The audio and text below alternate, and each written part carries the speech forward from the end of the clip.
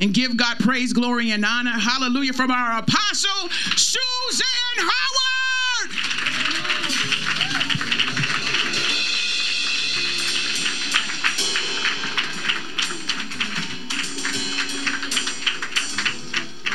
Praise the Lord. So wonderful to see you today. We got a little bit more of a capacity release from the law, huh? Yes. Thank you, Lord. We can go a little higher. We just got to stay safe. Amen. How you doing today? Oh, that's what I was looking for. How you doing today? Amen. Thank you, Lord. Let's open up like we always do with our scripture on today. Anybody remember what our scripture is in Acts? We got some apostolic-minded people up in here. Acts 26 and 18. Thank you, Lord. Almost forgot about all of that with this whole pandemic going on. A lot of things stopped and shut down, and that little closeness and that major unity just hasn't felt the same. But coming in this room today and just staying focused on what God is speaking to me or showing me, I just could feel the difference in the room today. It's almost like people feel like they've been released from some things. Thank you, Lord. Amen. I almost feel like we haven't even had communion. We have, but I don't feel like we've had communion in months. Amen. It's amazing. Bless the Lord. Who wants to read the scripture for me? Thank you. Come on up to the front for me. I don't want to give you my mic. I don't know. We don't even have to go through anything. It's Acts. What are we reading? 26 and 18. To open their eyes so they may turn from darkness to light. And from the power of Satan to God. Proclaim it. Then they will receive forgiveness for their sins and be given a place among God's people who are set apart by faith in me. Beautiful. Acts 26 and 18 for those in their car and those that are online with us. Wherever you may be listening from, that is our apostolic commission from the Lord for all of us who are walking through with this end times church. Amen. Yes. You may take your seat. The Lord is good. I thought I was done with my teaching from last week that he had given me, but apparently there's going to be 2 more parts to this, and one I'm going to take as far as I can today, and hopefully on next week the rest will be done. Anyone remember the title or the teaching from last week? Apostolic Sons and Daughters. And I thought I was done with this, but he's not letting it rest. And while I was sitting there, I went to dinner last night, and while I was at dinner, and I thought I was having a fabulous dinner as it was, until while we were eating, Brother Daly came through the restaurant, came over to the table and said hi to us. And I was like, and I thought I was already having a wonderful evening, and now this just took it to another place. And, we almost had church in there just with our conversation. And we went back about 20 years. Now, he's waiting for his food.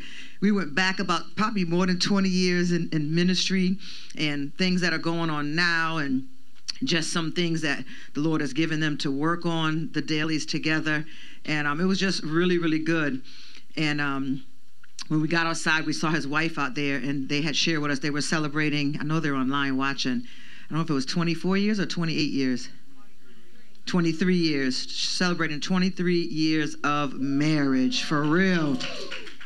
I said to Misha, when they get up in numbers like that, we need to have like a whole marching band and to honor them. I said, because if I know anything about marriage, in order to make it that many years, some stuff done went on. Hey, I hear a few people say, some stuff done went on. And it doesn't matter what it looks like when we come through the fire or whether we're in the fire. In order to stand with someone for that length of time, you stood through some things, some changes in our own growth, some changes of trying to become one, which I still believe is impossible.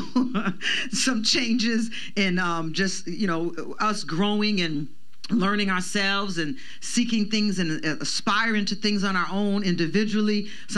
Some stuff done went on. So I had a different appreciation for it. And I was watching this series the other day called The Affair. And I was just watching this series, and I didn't think it was any good, but somehow it was on TV, and I caught like the last 3 of it. And the message in that movie, I missed the affair part, but I got to the point where he was trying to be reconnected, if you will, to his family, and what the affairs that he had put his family through had done to the children, and the responses, and now that they were adults. And it was really, really mind-blowing. It made me appreciate marriage even more. An appreciation meaning a reverential respect for people who join the army of marriage in the Lord. May we both come out of this battle alive. Amen. So to the Dailies, congratulations. You make us proud. Woo-hoo! Many more to come, and anyone else celebrating their anniversary, and anybody who wake up every day just celebrating marriage. Glory be to God. Because it's easy when you're single or when you're looking from the outside how, you can judge and make statements and make comments, and they stupid and somebody's stupid. Well, when people hold together 23 years, from what I know at 12 years, don't kill me. 13 years, I was good. At 13 years, we opposite in our relationship. He remembers the dates and the holidays, and I'm like, tweety-dee-dee-dee. To just at 13 years, to 12 years now? Okay, now you're wrong. See, now we're right together. We both wrong. And to just know what it took to get to this point. It's a lot of work. It's a lot of forgiveness. It's a lot of shutting your mouth. It's a lot of messing up. Huh? We may have to go back to Relationship Sundays for a while. Recycle that a little bit. Come on, married folks, in your mask, just take an exhale. That's right. Just relax. just chill out for a minute. Because I know often we're like this. Because I know, you hear the audience outside? Bless the Lord, they outside blowing a horn. It is definitely ongoing. And what was it that I had read from Soul Detox? I think it was out of Sex. Yeah, it was out of Sex and the Soul. Marriage is a attack on selfishness, something like that. I paraphrased it a little differently today, but that statement that the psychiatrist made, that marriage is an attack on self-centeredness. And I was like, man, that's the truth. Got to put that in a premarital relationship counseling series. Do you understand that everything about you is going to be slaughtered for the rest of your life? Do you know that you think you've known sacrifice, and you have not known sacrifice until you've got to share everything? And then if we don't know who we are as individuals, if we don't know who we are in Christ as individuals, we will trip each other up, get in each other's way. Now, how many marriages I've seen where one spouse or the other is pursuing God with passion, and the other one can't get with it and will totally distract them, if not totally throw them off. And then usually they both end up falling out of God and falling out of church. Right. Hallelujah to the horn blower in the parking lot. It's amazing. And even this morning, the Lord was bringing back to remembrance to me some things that he was showing me about my husband before we were married. And it's almost like then I was at a different level of immaturity in Christ, where I didn't trust the voice of God for myself. And there is things God shows us that we're going to need, or that person is going to need from you, and you just kind of like, oh, that's just me having thoughts. Anybody think a lot all day? Maybe you talk to yourself all day, that you talk to yourself, or you have a lot of thoughts that you kind of like just throw when God talks to you in the same pile with your self-talk. And then things start unraveling and unrolling out and unpacking. And then you kind of realize, like, God was showing me things early on, what I was going to have to do, or he was going to require from me, or I was going to require from him. And I think the marriage ministry is very important. I know from those that I talked to that work for DCF, there has been a whole lot of DCF cases for domestic violence during this pandemic. Because a lot of us work and we go to school, so we don't have to deal with our personal lives. I heard a man on the Christian radio said, there's a lot of traffic today on the highway. Married folks don't want to go home. We make jokes like that because you cannot be a part of this world and understand God's ordination for marriage.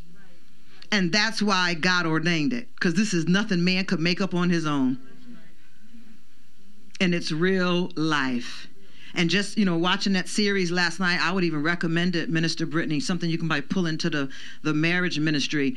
Because how many know that you think that, oh, what's the deal breaker? I ask not even just clients, but those that are going to be married. What's the deal breaker when you get married? If he cheat, if she cheat.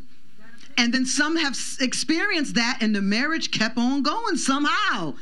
And everybody, you crazy, you're a fool. Everybody has their comments, and you think you're crazy, and they know they're crazy, but somehow the marriage keeps on going. And the things that you thought were deal breakers, who am I talking to today? Y'all messed my night up with all this. You directed my TV watching because of this. And this morning, he's talking to me on the way in. I like sitting in the back seat, because in the back seat, I don't have to front seat drive. So I've trained myself to sit in the back seat if at all possible when I'm traveling with anyone, because in the front seat, you got to brake for them, you got to stare for them, you got to drive for them. But in the back seat, man, do what you do. I'm in the back seat. I can focus on thoughts. And the Lord was just showing me some things. And we need to get back to hearing God, because a lot of people are desiring relationship. And scripturally, that's a beautiful thing. But go in prepared. Go in prepared. I often think that we go into relationship thinking he's going to be that knight in shining armor, that he's going to put them Christian Louboutins on our feet, and Cinderella's life is going to kick in and everything's going to be happily ever after.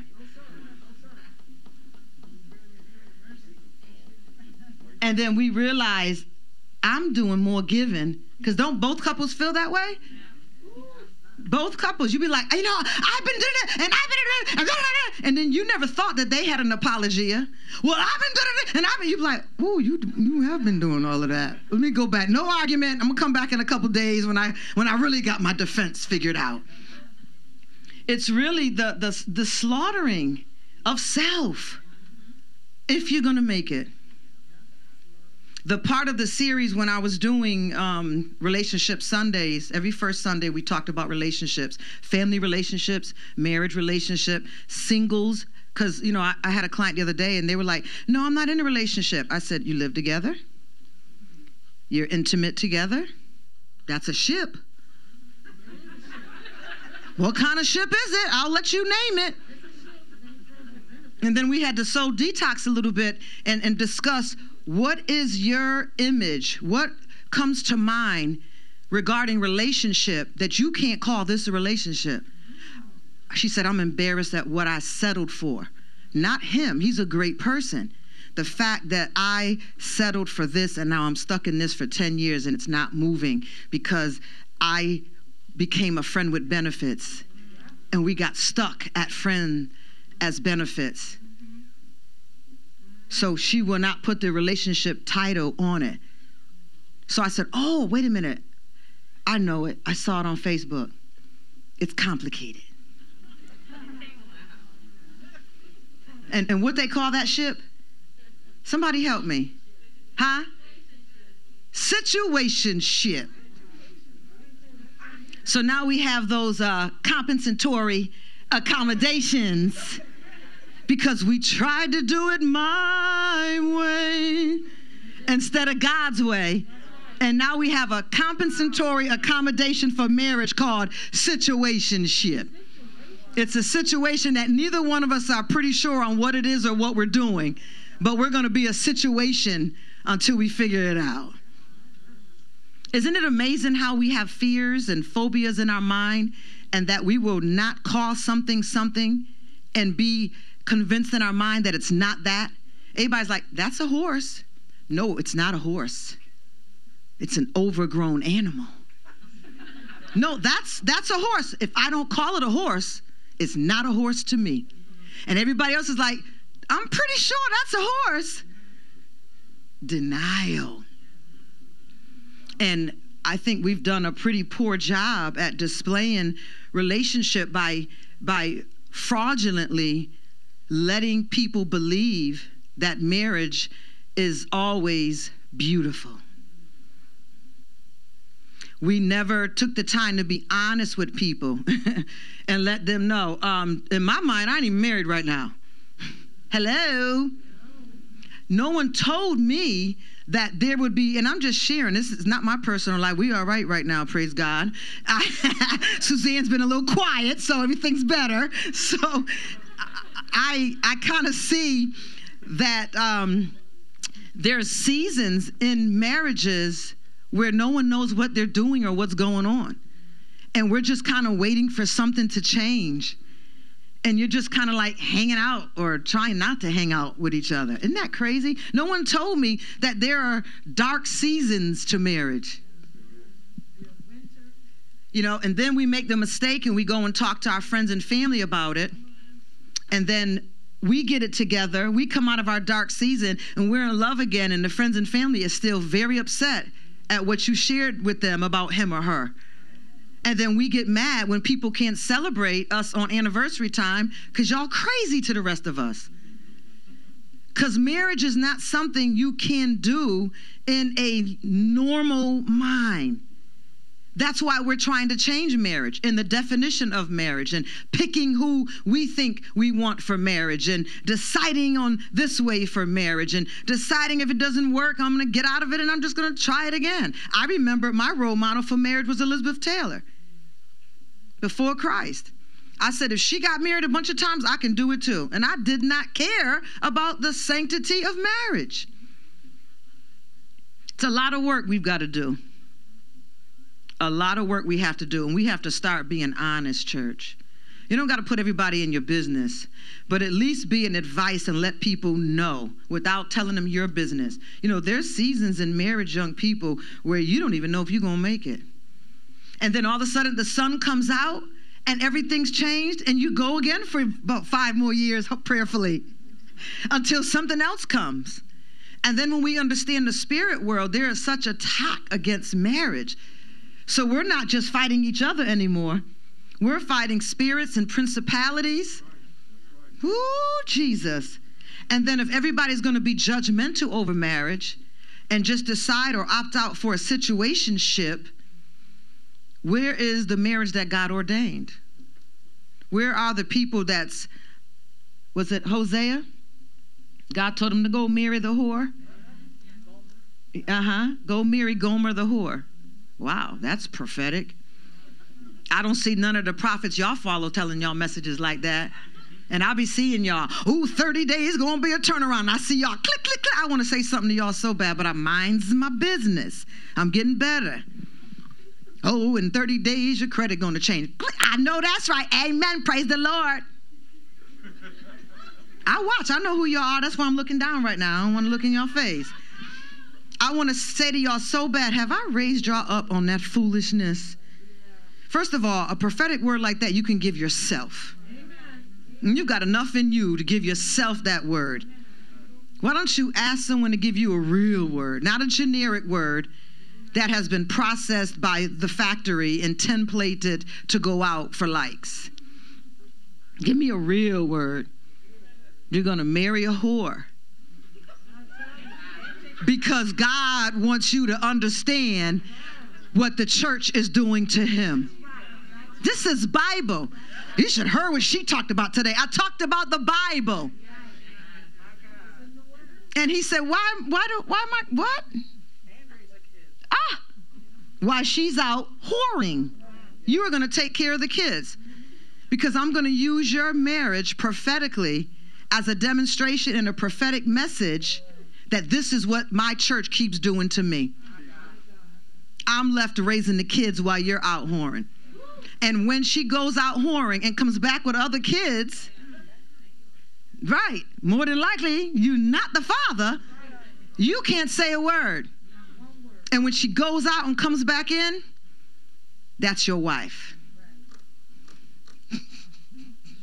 That's the Bible. Y'all better check it and make sure that's the Bible. Because that sounds crazy to me.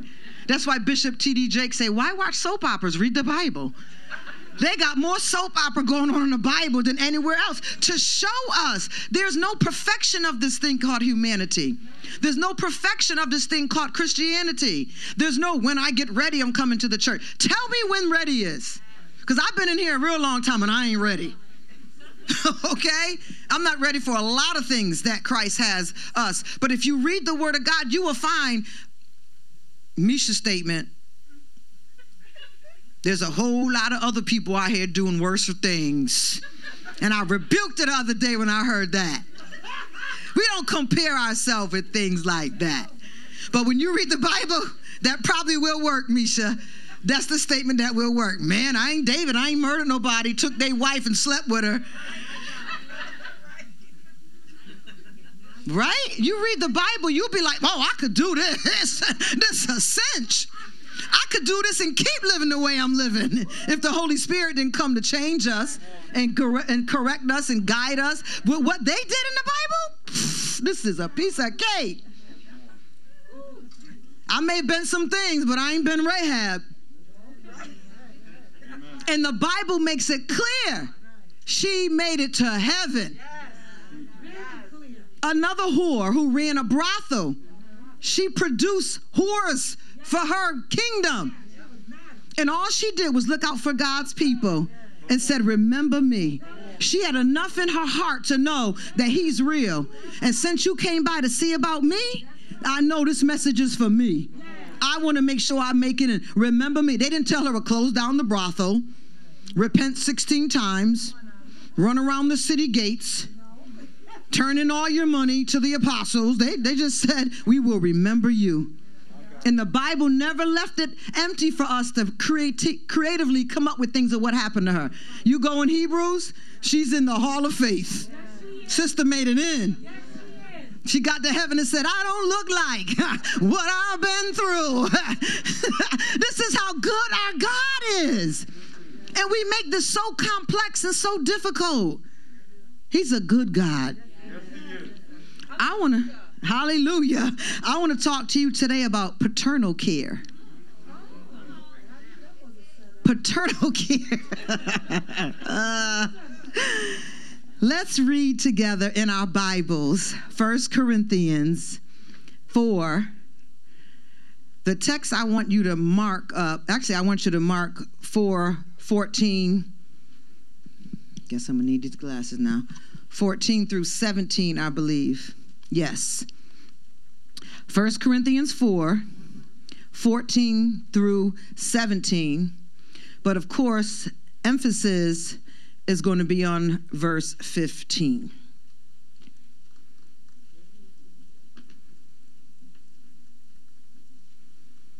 I'm actually going to read it all the way in. I'm going to read 14 to the end. So 1 Corinthians 4, almost towards the back of the book, where all the Corinthians are.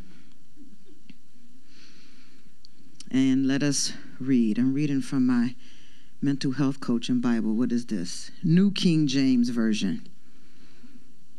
All right. I do not write these things to shame you, Apostles' House. But as my beloved children, I warn you. For though you might have 10,000 instructors in Christ, yet you do not have many fathers. For in Christ Jesus I have begotten you. How did I begotten you? Through the gospel. Somebody's reading the Bible with me. For through Christ Jesus I have begotten you through the gospel. Verse 16, therefore I urge you, imitate me. For this reason I have sent Timothy to you. Basically what he's saying is Timothy is an imitator of me. So now I can send him to you. For this reason I have sent Timothy to you, who is my beloved and faithful son. He's calling him a son. He did not birth him through his mankind. He birthed Timothy through Christ Jesus and through the gospel, right? Who is my beloved and faithful son in the Lord, who will remind you. What is he reminding the people of? Apostle Paul's ways, who will remind you of my ways in Christ, as I teach everywhere in every church. That's powerful. He said, I don't write these things to shame you because some of y'all haven't been able to handle rebuke yet. So you think somebody wants to shame you or embarrass you, or, you didn't have the parents that corrected you or taught you any discipline. In this generation, I'm told, especially the generation that's still in school right now, Generation X, I was reading statistically, going through my mental health coaching classes, and they're teaching us that it's a high number. I think it was like 78% of Generation X are being raised in one-parent households, or if not, by grandmothers, which means they can go and break a window and mommy's going to nurture them and care for them and tell them it's going to be all right. I'm going to pay for the window because dad is absent. These little Johnnies aren't raised with accountability and responsibility. They don't know how to apologize. They don't know how to go and get a paper route or whatever they do nowadays to make money to pay for it. Mommy just wants to make you feel better. So we're raising up sons and daughters now, and especially Generation X. Those are the ones that are in like K through 6 right now. They are coming out with entitlement issues. They don't have to apologize. They don't have to make amends for things. They do not have to be accountable. There's no responsibility of this, because when God picked parents, he didn't pick 2 women or 2 men because he didn't love us or he didn't understand our compensatory accommodations for this struggle. He knew what he put in each gender is what it would need to properly raise a child, so that mom can do the job of nurturing and loving and caring and making you feel safe, but preparing you for when dad comes home. I don't know how many in here have been raised in a 2-parent household. I was raised in a 2-parent household. My mother wasn't really nurturing and all of that. Now, we going to try to, I remember when I wrote all over the bedroom wall with a crayon. I guess I wanted a big blackboard back then, and I just had a good old time all over in them days it was wallpaper. Everything was flowered wallpaper. So I tore her flowered wallpaper wall up. And after she popped my hand so hard the crayons fell out, she said, now we're going to get this cleaned up before your father come home. So that was her nurturing.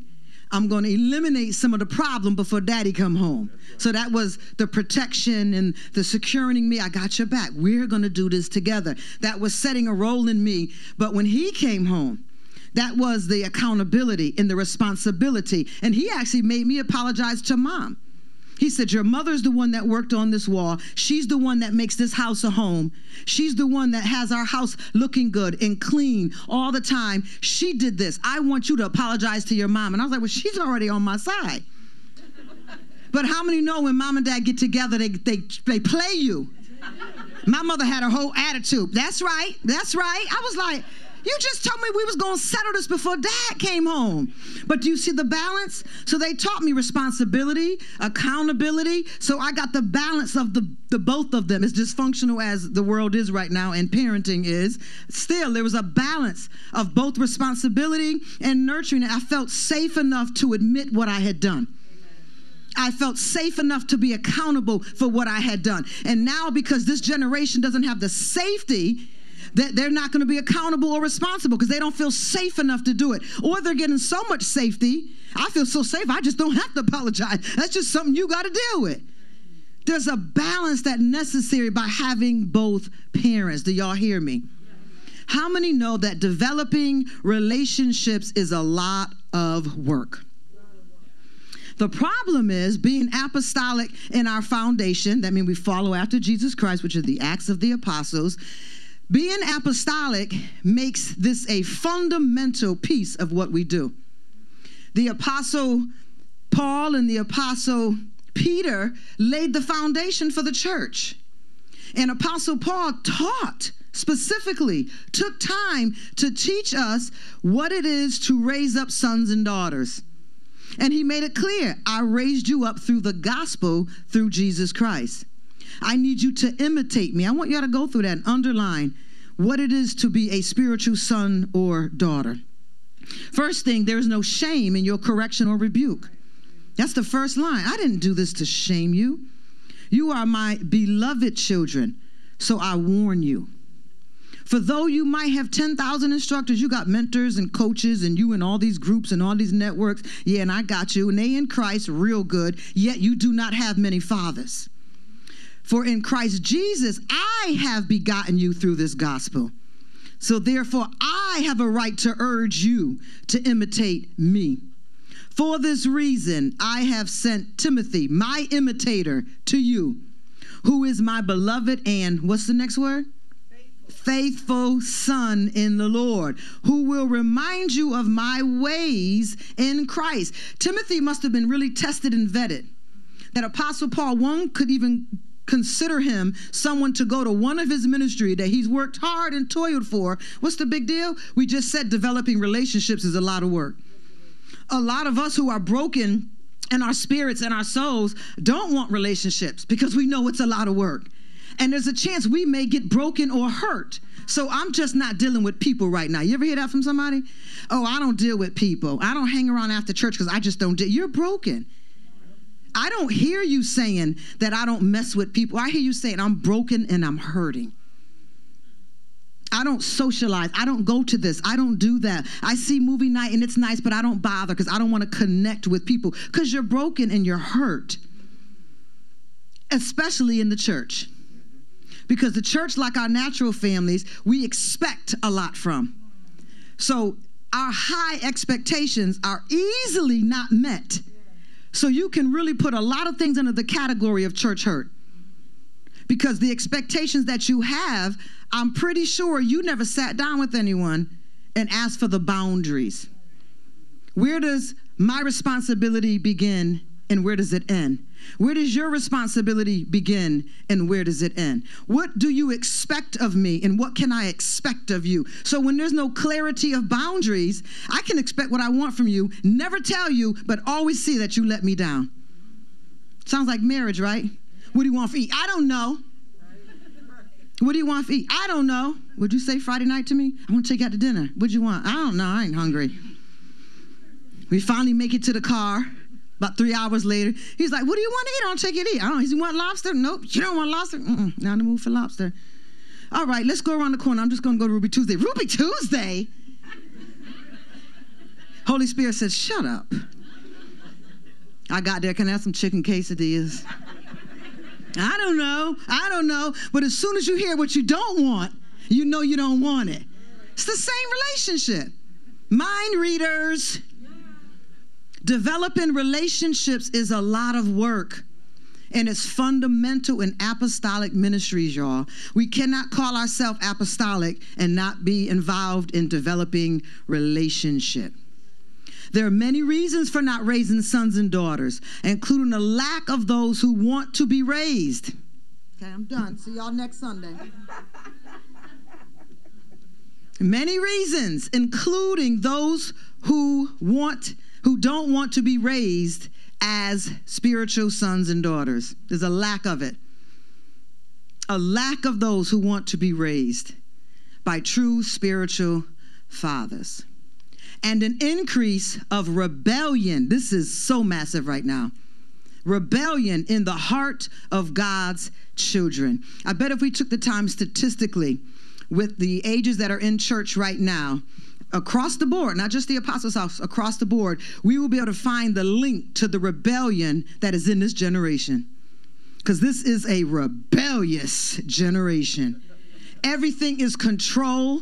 I mean, I've done a lot of work in my son over the recent years, but anything I say to him, I'm not going to be controlled. Controlled? Boy, you asked for a loan. Everything is about control. I don't like feeling controlled. I'm not going to be controlled. Okay, fall down. Call me so I can control you when you need help getting up. Control. Everything is with this generation is about control. Some of y'all honest and shaking your head. There's something that's off in y'all that is causing this rebellious mentality because somebody has lied to you and you've partnered with the lie of your rebellion, that when someone brings correction to your life, try to bring value to your life, you go into automatic rebellion because in your mind it signals control. And then you stay down and can't get back up. And then the enemy comes in like a flood and causes shame and embarrassment on you. So now you won't ask for help because pride goes before destruction. This generation, what I have to deal with in this ministry, with the generation that I really need to see come forth, because when I look across the board at our age, I'm wondering who's taking the church after us. And I've sat with my leaders and I said, we've got a problem. We've been to a lot of churches and we've looked out and we're like, there's no generation here to take this church over. I don't know if y'all know enough about me, but I will not be one of those pastors that's preaching with Alzheimer's in the pulpit. I plan on, while I can skip and do, living somewhere nice with the man God gave me, and walking the beach and writing books and having dinner at the sunset while my feet is in the sand. I'm not going to be up here with y'all. I refuse to believe that that's the life God has for me. I refuse to believe that what's on my life cannot develop sons and daughters that can carry out this ministry. I refuse to believe that. And I refuse also to arm wrestle with rebellious disciples. Part of this teaching is going to give you all some clues as to what it is to be sons and daughters. Look for it in yourself. Find out where you need to do a spiritual wake up, a makeover perhaps, so that you can come into the fullness of what Christ has for you. Rebelliousness gets no one nowhere. And I'm saying it like that on purpose. When you have the mentality, I'm going to do what I want to do, you're going to do what you want to do. Y'all remember Matthew Stevenson? Yeah. His teaching, and I introduced it to the church. He said, when I have to fight with anyone in the ministry, they go in the other box. Yeah. And I have to go back from time to time to check on them to see if they're ready yet. Because the purpose of rebuke isn't to hurt your feelings, isn't to bring you to a mindset where you say, well, I'm just going to do this anyway. Apostle, on the microphone, you can rebuke me later. No, I'm going to rebuke you now. You do it openly, I'm going to rebuke you openly. And that's the word of God. But rebelliousness would tell you, I'm going to do this anyway. How many times have we heard that? But Apostle, you can rebuke me later. Excuse me? You don't know me. I'm responsible for the souls and the ear gates that are taking in what you're saying. We're going to learn order. We're going to learn better behavior, spiritual protocol, because we need to make it to the end, y'all. This morning driving in, the Holy Spirit said to me, so you've been thinking about church planning, huh? I said, yes, Father, I have. He said, not till you have sons and daughters. So I got to go erase it off my vision board and put it down a few more steps, because I had that ready for the new year. He said, if they're not sons and daughters, you're going to send them out and they're going to do what?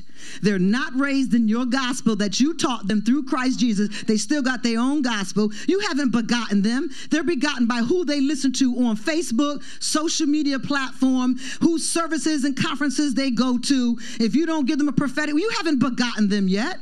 They can't take rebuke and correction. Do they have a teachable spirit? They can pastor and preach, but they're not yours yet. He said, look for those who imitate you, Suzanne.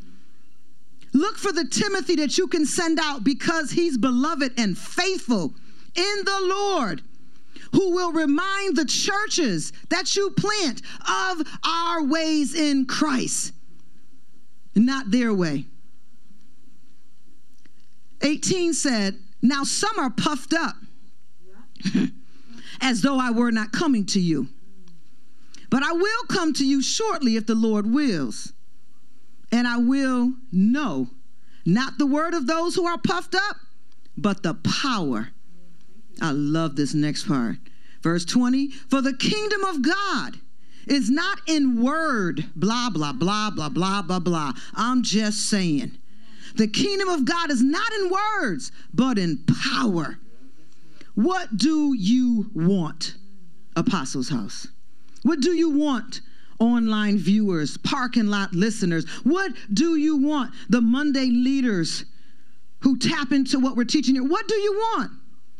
Shall I come to you with a rod, or in love, in a spirit of gentleness? What do you want?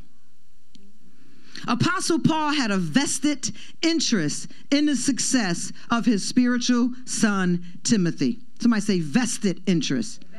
That means when somebody takes the time to mentor you, counsel you, coach you, pastor you, they're not doing it for nothing. They're doing it because they also have a vested interest in you. They want to see the God in you come out. They want to see what has been spoken over your life come to pass. They want to see you beat those devils in your own life before you try to minister to those outside of your own life. They want to see you endure to the end. They want to see you be the imitators of Christ and the DNA of your leader.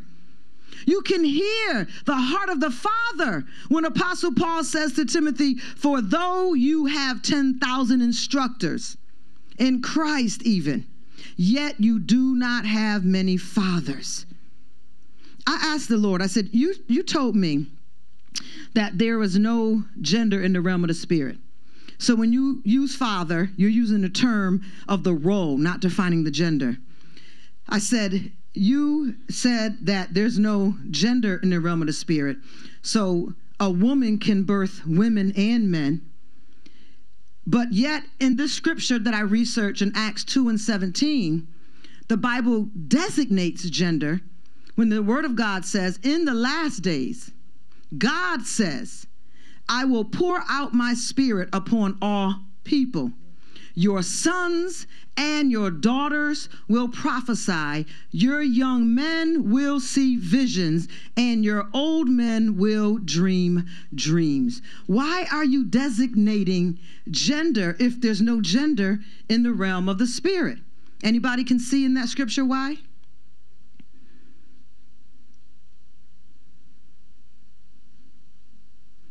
No one? Let me help you out. I'm going to teach you how to finish a thought in God, how to understand the Bible without just reading like a Hallmark card. In the last day, God says, I will pour out my spirit upon what? All flesh. So who is God talking to? Flesh. That's why he took the time to designate in this text, male from female, boys from girls.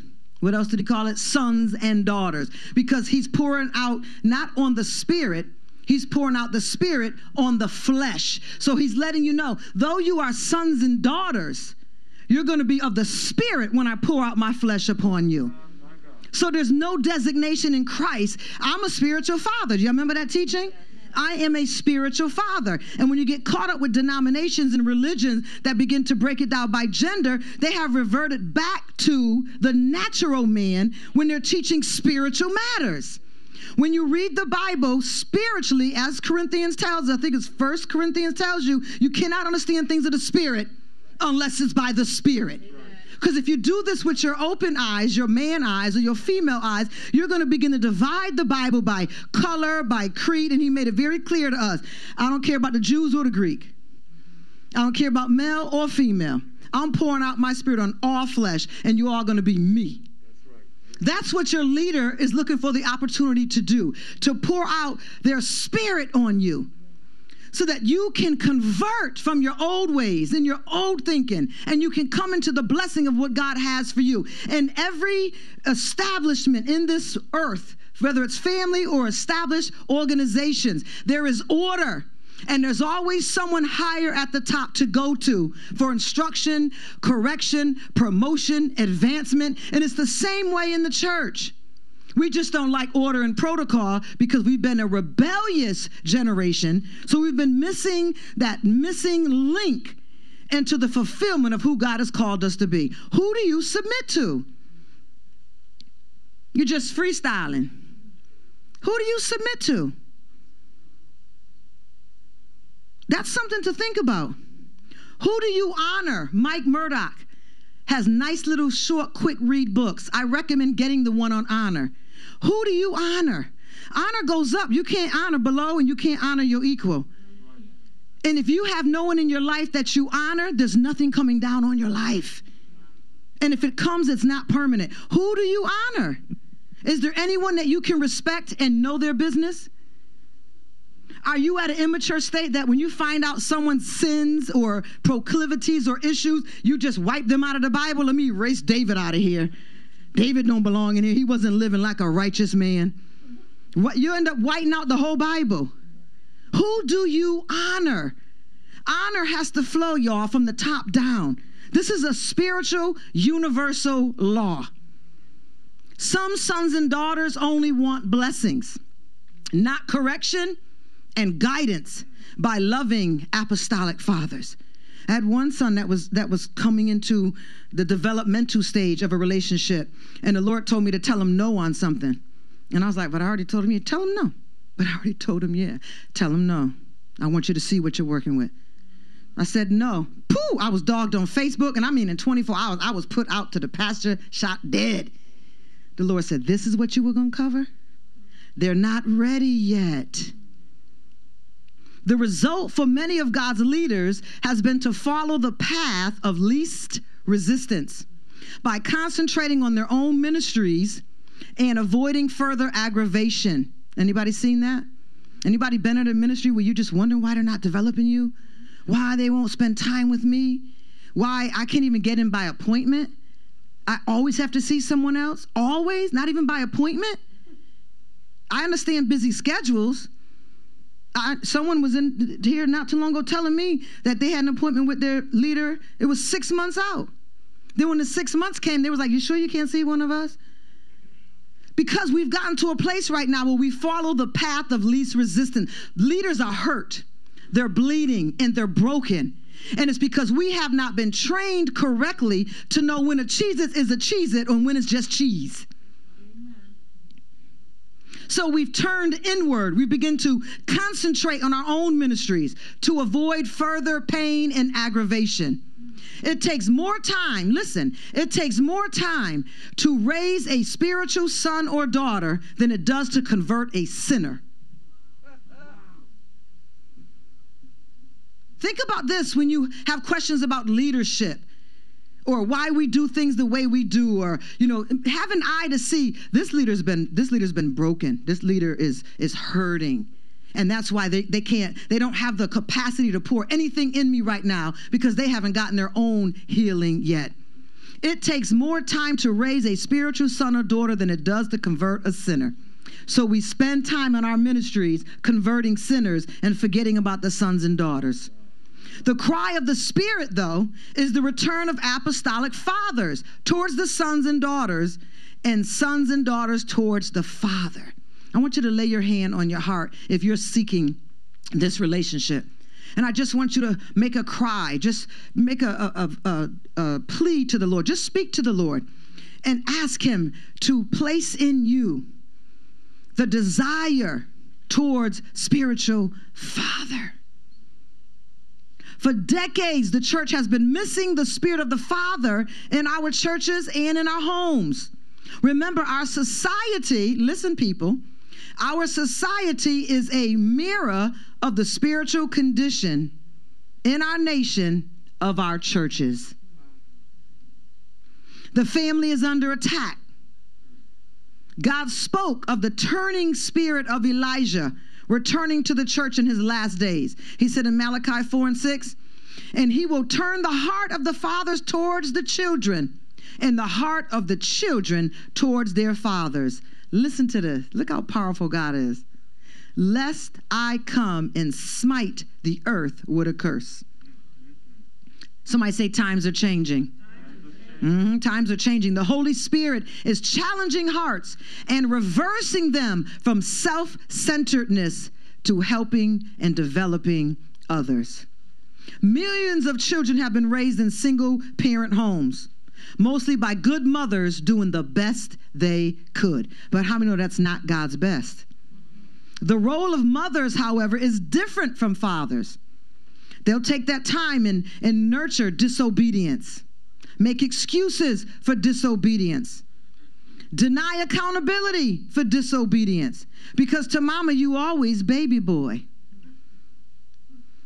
When a child in this day and age runs home, who do they run home to? Mother or mother and father? More statistics have shown that they run home to mommy. And that's hurtful. And we're seeing it in our society because the role of mothers is different from fathers. Mothers nurture and comfort. Fathers set rules and boundaries for behavior. How many people I counsel and the man has no say-so over his children in the household. And then we wonder why they grow up to be man-haters. They can't respect leadership because in the home, they were never taught how to respect leadership and that the man, you can just ignore the man. Mothers nurture and comfort. What do mothers do? Fathers set rules and boundaries for behavior. What do fathers do? Fathers also discipline and correct. Say it. I'm your spiritual father. Just remember that. Spiritual fathers should never replace natural fathers. A lot of people come in and they want to call me mommy. They want a mother because they want to replace what they didn't have. But they've never learned how to submit to that one. So it's easier for me to convert a sinner than to convert you into a son or a daughter. So you have to pray my strength so that I stay in God's will, that I have the capacity and the energy and the spiritual fortitude to help you to convert to one of the best allegiances you can have in your Christian walk with God. Having spiritual parenting over you. Submission to oversight. Say it. Submission to oversight. How did submission feel? Did some of y'all start vomiting? Did demons start coming out? Just the word submission bothers a lot of people. Psychological triggers. Words can trigger different manifestations in your body. For some people, they have been so abused by adults in leadership, anything to do with authority, they get sick. They have an image, and it's called psychological trigger. There's a psychology to a word that will trigger a response from you. And it's usually never based on the truth. Am I making sense to anyone? A mentor offers instruction, advice, guidance, and counsel. Don't expect, listen, a true spiritual father to ignore your mistakes. Why I can't even post what I want on Facebook. Do not expect a true spiritual father to ignore your mistakes. I'm your father. You opened the door to that relationship. And now I see you making yourself and the gospel look ridiculous on Facebook. I have to say something to you. Cancel the relationship. Change the role. Obviously, you weren't a son or a daughter anyway. Don't expect a true spiritual father to ignore your mistakes, your personality malfunctions either. Correction is designed to help. Can somebody say that? Correction is designed to help me. It's to help me grow both spiritually and emotionally. A lot of the mistakes we make in church are not spiritual mistakes. They're emotional mistakes that affect people's spiritual lives. Spiritual fathers do not replace your relationship with God either. They point you towards a dependency on the Lord and away from themselves. Apostle, why haven't you given me a prophetic word? Because I'm wondering when you're going to tell me the prophetic word you got from prayer for yourself. It is Jesus that is the author and finisher of your faith. Identifying sons and daughters. I have many sons and daughters for you in every nation if you will go. Son from the Latin word is S-U. Two simple letters, S-U. And it means to give birth. Can a son give birth? In the natural world? Cannot. So how do we back up the fact that if Apostle is preaching the truth, is she studied, is she teaching the truth, when the Bible says that a son gives birth? He's not talking about a gender. Son in the Latin is S-U, and it means to give birth. Not everybody that attends our ministry is a spiritual son or daughter. Some are sheep. Some are disgruntled goats. Some are barbarous wolves. Others are just good people passing through. So how do you know who your spiritual sons and daughters are? One time in the Holy Spirit, it was stated to me that I have many sons and daughters for you in different nations, if you will just go. Pursuit is key number one. Can you write it down? I'll give you all this, and then we're just about done because y'all look like y'all is already tapped out. Pursuit is the key. It doesn't mean that you were the one that led them to the Lord, leaders. It's possible to have many spiritual sons and daughters that heard the salvation message through someone else. And I hope you have, because I don't want to take you that long way. Hundreds of people have told me they wanted me to be their spiritual covering. To know who they are, I look for pursuit. Like everybody else, I'm busy and I want to spend my time with the right people. Can I get an amen? Amen. Anybody busy and want to spend their time with the right people? When we have meetings or traveling or whatever the case may be, if I take the time and expense to spend with you, to have you travel with me, and you can't attend any of the things that we went to do there, then I know you're just a talker, and my time with you is invaluable. I spend my time with workers, not talkers. Should I go back to the beginning? I do not write these things to shame you. The same goes for identifying your spiritual sons and daughters. Talk is cheap, and it doesn't mean much. How many of us have seen a lot of that? Can't say a word, just wave your hand. Pursuit tells you who they are. If they are not pursuing, then don't spend much of your time with them.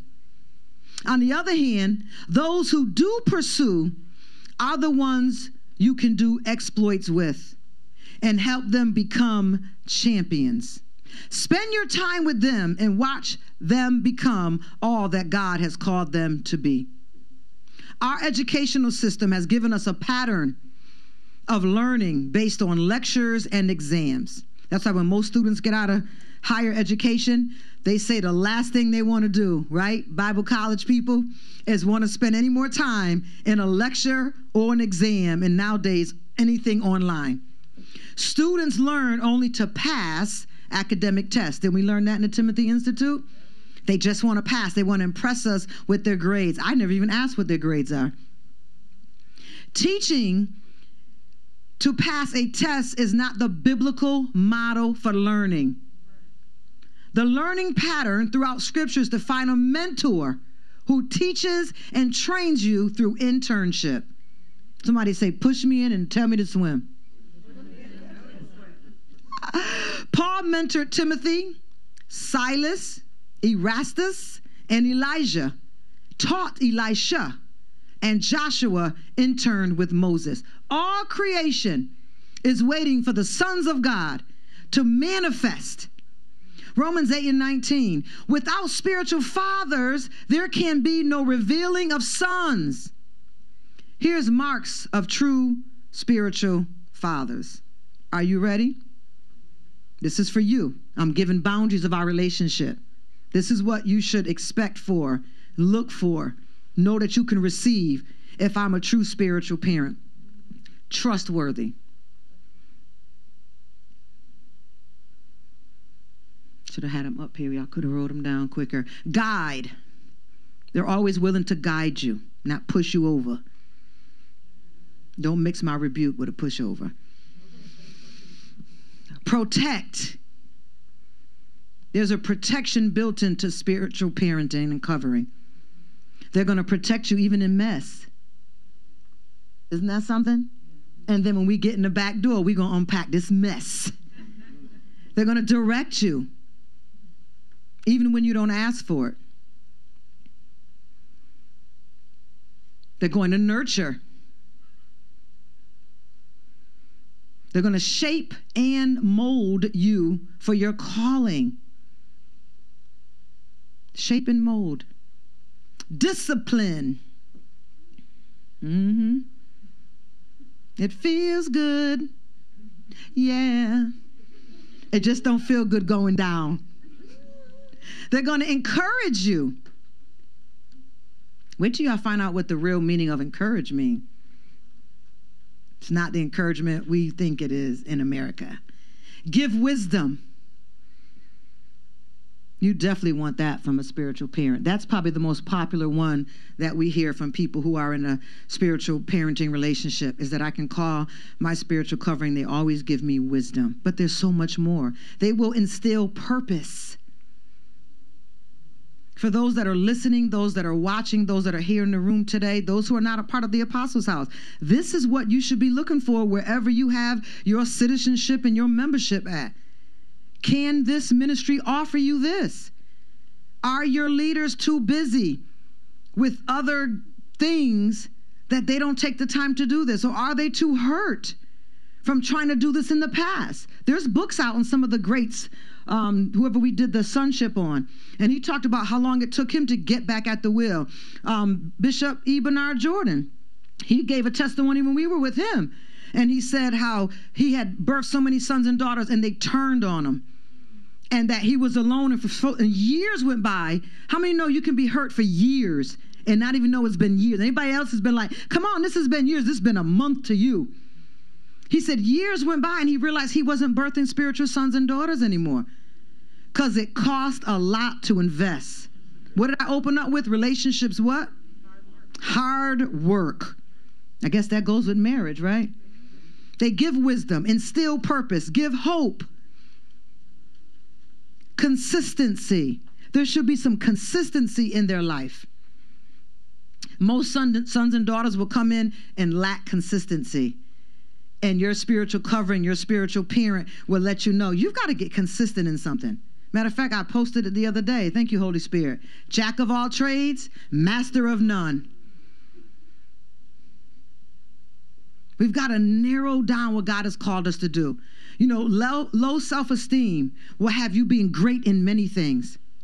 But the thing God has called you to do, you don't have the time to do it because you're trying to show everybody that you can do everything. What is the purpose that God has called you to do? Your spiritual covering is going to push you into that. They're going to tell you, I know you like doing this, but you need to stop it. You need to leave this alone for a season. You need to reconsider this. But you're trying to tell me what to do. No, that's your rebellious mindset. You're having a psychological trigger right now. Now, you gave me this relationship. You opened this door. You're going to have to trust me in this. And if somehow we've made a mistake, then we'll course correct this thing together. But where you're going, you're spending energy and time and money. You know what the most expensive commodity is, y'all? Time. We can never get it back. No matter what color you are, no matter what class you are, no matter what money you have in the bank. Having a spiritual covering will save you years of stuff. My whole ministry, I looked for spiritual covering that I knew could handle who I was and where God called me to be. When I was reading some of Jonas Clark's material, he's an apostle in Florida. He said he lacked a lot in his life because no one took the time to invest in him. He said a lot of people started with him and have evolved and conquered leaps and bounds because they had spiritual parents. And he said he realized that when apostles struggle with spiritual parents themselves, it's because God has called them to parent others. But it's a lot of work. Somebody say a lot of work. Somebody say it's a lot of work, apostle. You'll meet people today that says, I'm not going to have kids. That's too much work. This is natural.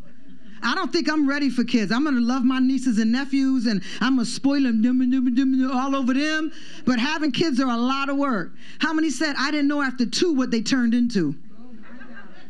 I didn't know they're not cute anymore after 4. I didn't know they had attitudes, and I can't put the socks on them that I want to put on them. So getting dressed in the morning takes a half hour longer while I mentor their life on socks. Peyton wants to wear high heels to school every day. You can't wear high heels to school, Peyton.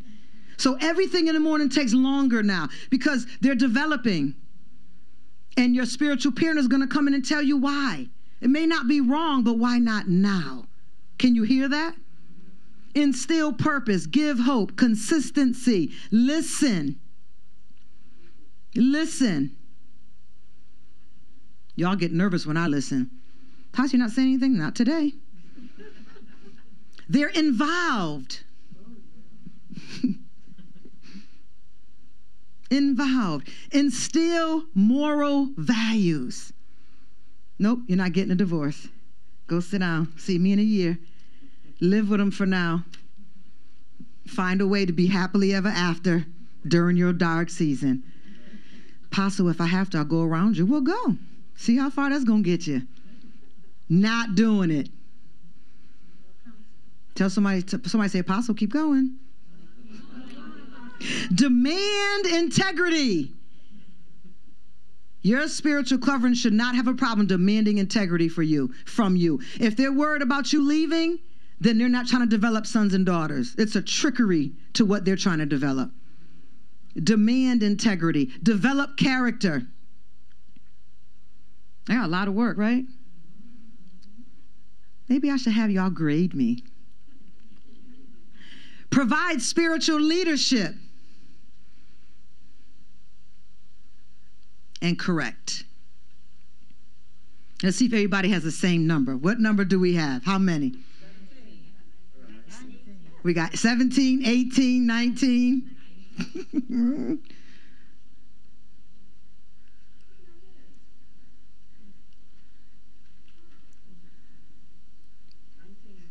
It's 19. Trustworthy, guide, protect, direct, nurture, shape and mold, all one. Discipline, encourage, give wisdom, instill purpose, give hope, consistency. You missed hope. Instill purpose, give hope, consistency. Listen, involved, instill moral values. Demand integrity. Develop character. Provide spiritual leadership. And your most favorite part? Correct. I'll finish with this section, and next week I'll tell y'all y'all's responsibility. 1 Corinthians 4:14 says, I write not these things to shame you, my beloved sons and daughters, but to warn you. Warn in the Greek. Let me spell it for you. If I was to try to pronounce it, I would pronounce it noutheteo.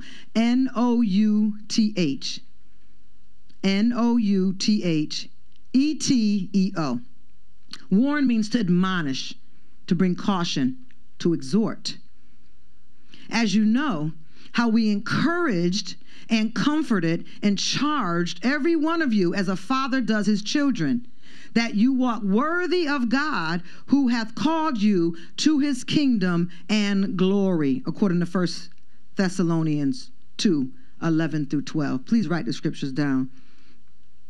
For the sake of time, I'm not going to go through all of that because we're just about done. Spiritual leadership sets a good example before you. Can you look at your spiritual leadership as someone who's setting a good example before you, or are you making a lot of excuses for them? 1 Corinthians 4:16 says, wherefore I beseech you, be ye followers of me. Now, for someone to say that if it wasn't scripture read, people would have a problem. Oh, that's arrogant. That's narcissistic. We're supposed to be following Christ. You see the relationship that God has set in order? Be ye followers of me. We all need an earthly template. Spiritual fathers admonish. 1 Corinthians 4:19-21. I'll read it. But I will come to you shortly if the Lord will, and will know not the speech of them which are puffed up, but the power. For the kingdom of God is not in word, but in... Come on. What do you want? Should I come to you with a rod, or in a love and in the spirit of meekness? Pastor D, you and I talk about this one all the time. The last scripture, Romans 8:19. The relationships between spiritual fathers and sons and daughters are significant in the local church. Without strong spiritual fathers, we cannot have strong spiritual sons and daughters. Makes sense, right? Again, scripture declares the entire world is waiting. What is the entire world waiting for? Is this relevant in our time right now? We're seeing a lot of jacked up, messed up, what do we call them? Crazy wolves, boisterous wolves, barbaric. What kind of goats was they? Bastards. That's what a goat is. A goat is a bastard. It has an orphan spirit. It's not going to submit. The purpose of the goat is it's the ones that go butt, goat's butt. So when the Bible refers to goat, it's the people that always butt. Put them in the outer box. Check them again in 30, 90 days. because it will wear you out. The purpose of rebuke is not to make you feel bad or to embarrass you or to shame you or make you feel insignificant. The only reason why people feel that way after rebuke is because they're not healed yet. It's words have psychological triggers attached to them. In my counseling, I'll say, close your eyes. Father, hatred. Mother, passive. And you should hear the words. Nothing says love, security, warmth, family. The words that are psychologically attached to some simple words, you will be surprised what comes out. And then some of us will go ahead and marry them. Some of us will go ahead and make sons and daughters out of them. Father, help us. Am I making sense? Next week, we'll pick up on the benefits of sonship. What are your benefits? And let me tell you right now how many so you can keep up with it. 1, 2, 3, 4, 5. There'll be 5 benefits to sonship. Why should I get involved in sonship? I done been hurt by enough people who said they were my covering, and that's what we get a lot here. And we have to have a capacity to love people enough through their hurt. Because a lot of people that come to the Apostles' house, which what we were founded on, was people hurt by ministries, hurt by parents who said, I love them, that I got your back. And you find out there was no desire. Anybody have a leader gossiping about them to their own family? And then the kids look at you and you wonder why people's kids won't talk to you this week and they talk to you. Kids are a signal to what's going on in that house. And when kids don't know they have the freedom to love you or the expression to love you, it's because they're hearing those phone calls and things that go on, and the kids are confused. Watch what you talk. You'll be surprised what they hear. After that, I'm going to give you the pitfalls of sonship, and then we'll be done. And I think we can do it all by next week. Hearts and minds clear? So that means y'all have no questions?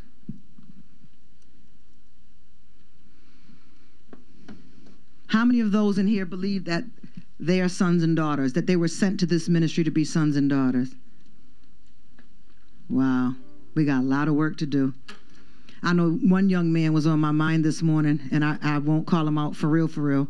Usually I'll say it and I'll call you out. And the Lord told him that he's supposed to be traveling with me. And the Father spoke that word through through a worship service that we had here. Sometimes, sorry, sir, didn't mean to do it to you that way, with honor for my prophet security.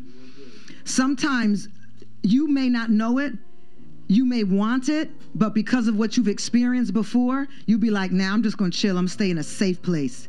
But then someone will come in and reveal to you, that's your mother. Anybody heard that one?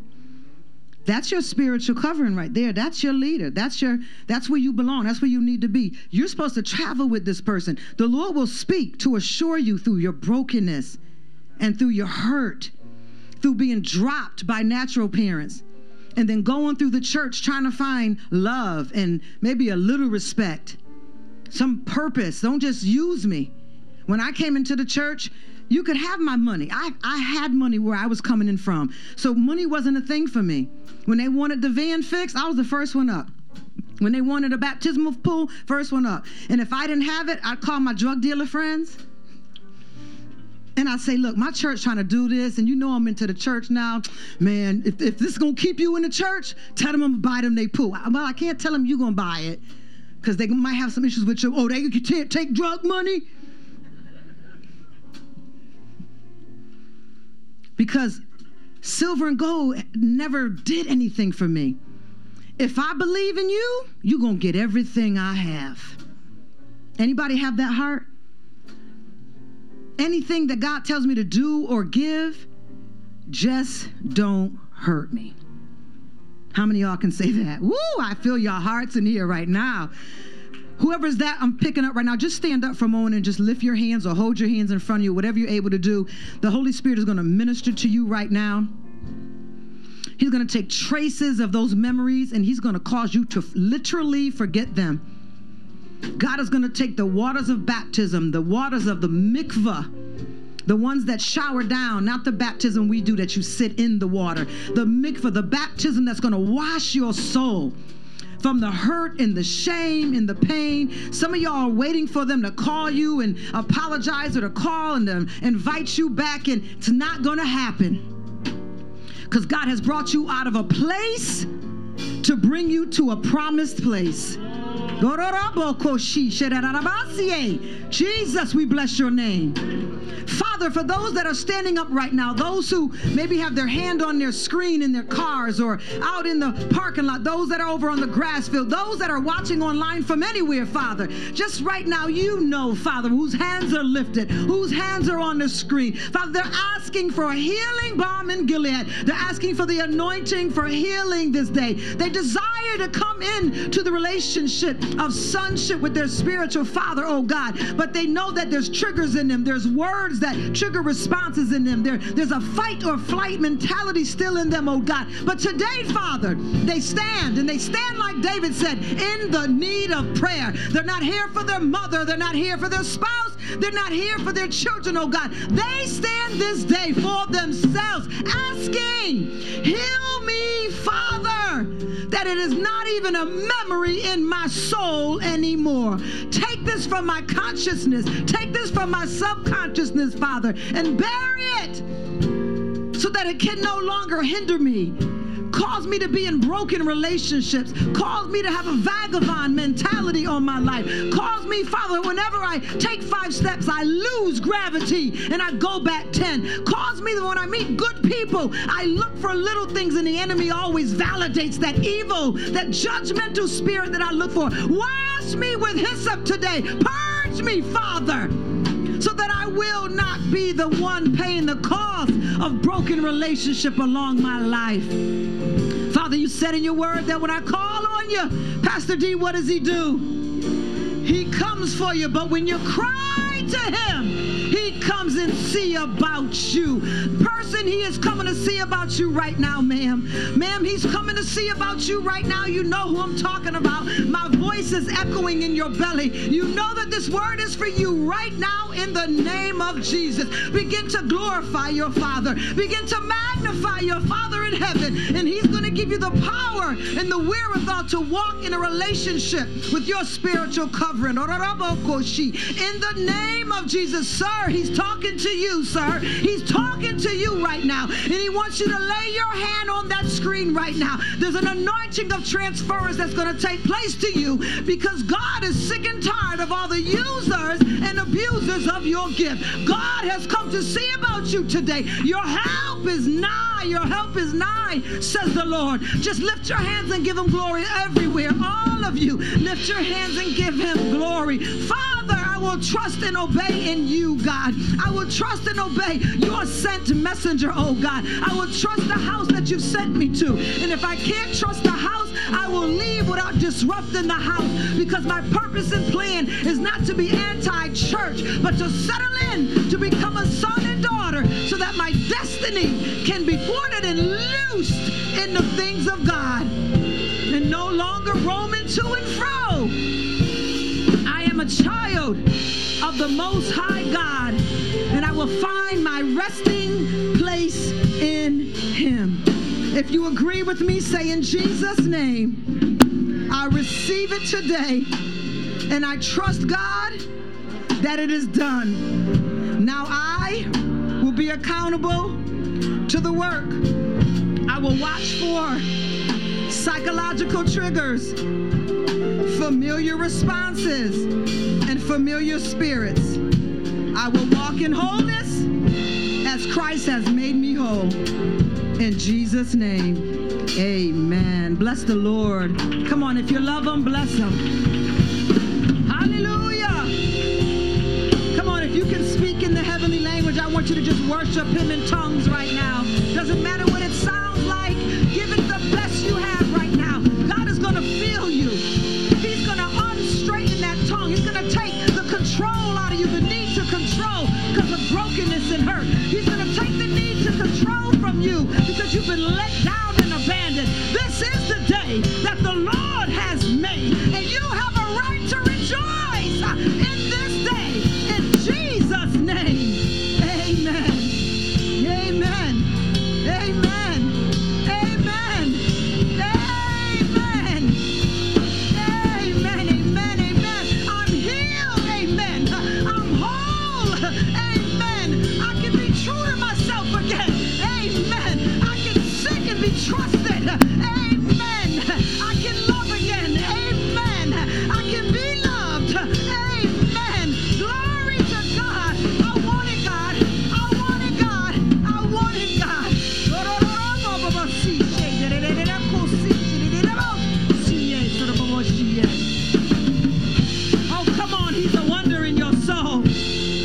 wonder in your soul. He's turning it around in your soul.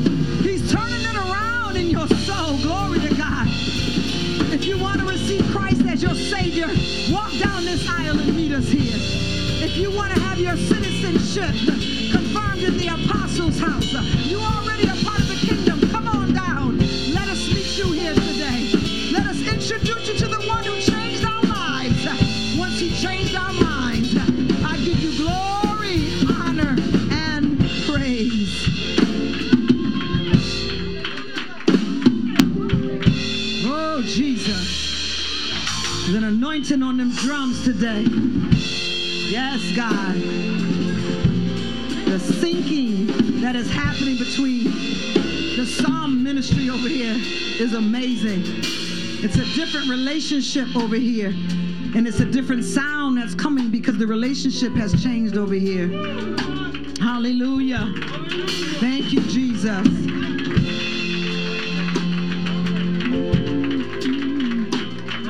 I'm a son and daughter. I'm a son and daughter. I desire to be a son in the kingdom of God. I desire to be a son in the kingdom of God. Somebody's spirit is crying out. I desire. Y'all sound good.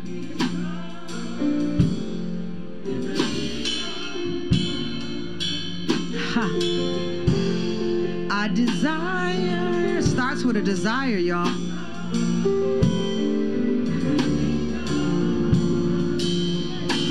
Come on, one more time. Come on in the parking lot.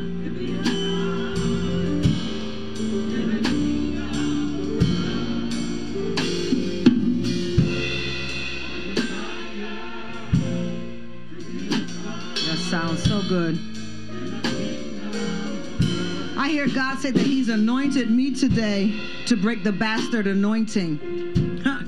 My God, that's crazy. Bastard in the terms meaning abandoned, unclaimed, not fathered.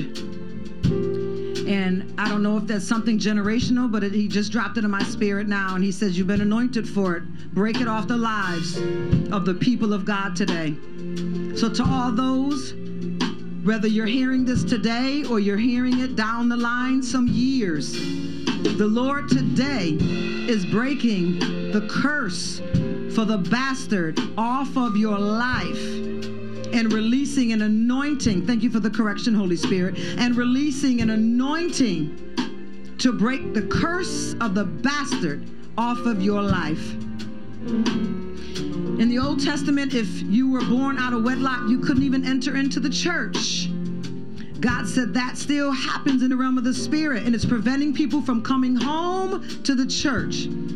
Today, through the volume of the book that it is written, and through the apostolic authority and call that is upon my life, I touch and agree with anyone right now, wherever you are, no matter what day, what distance, what time, just agree with me now by lifting your right hand.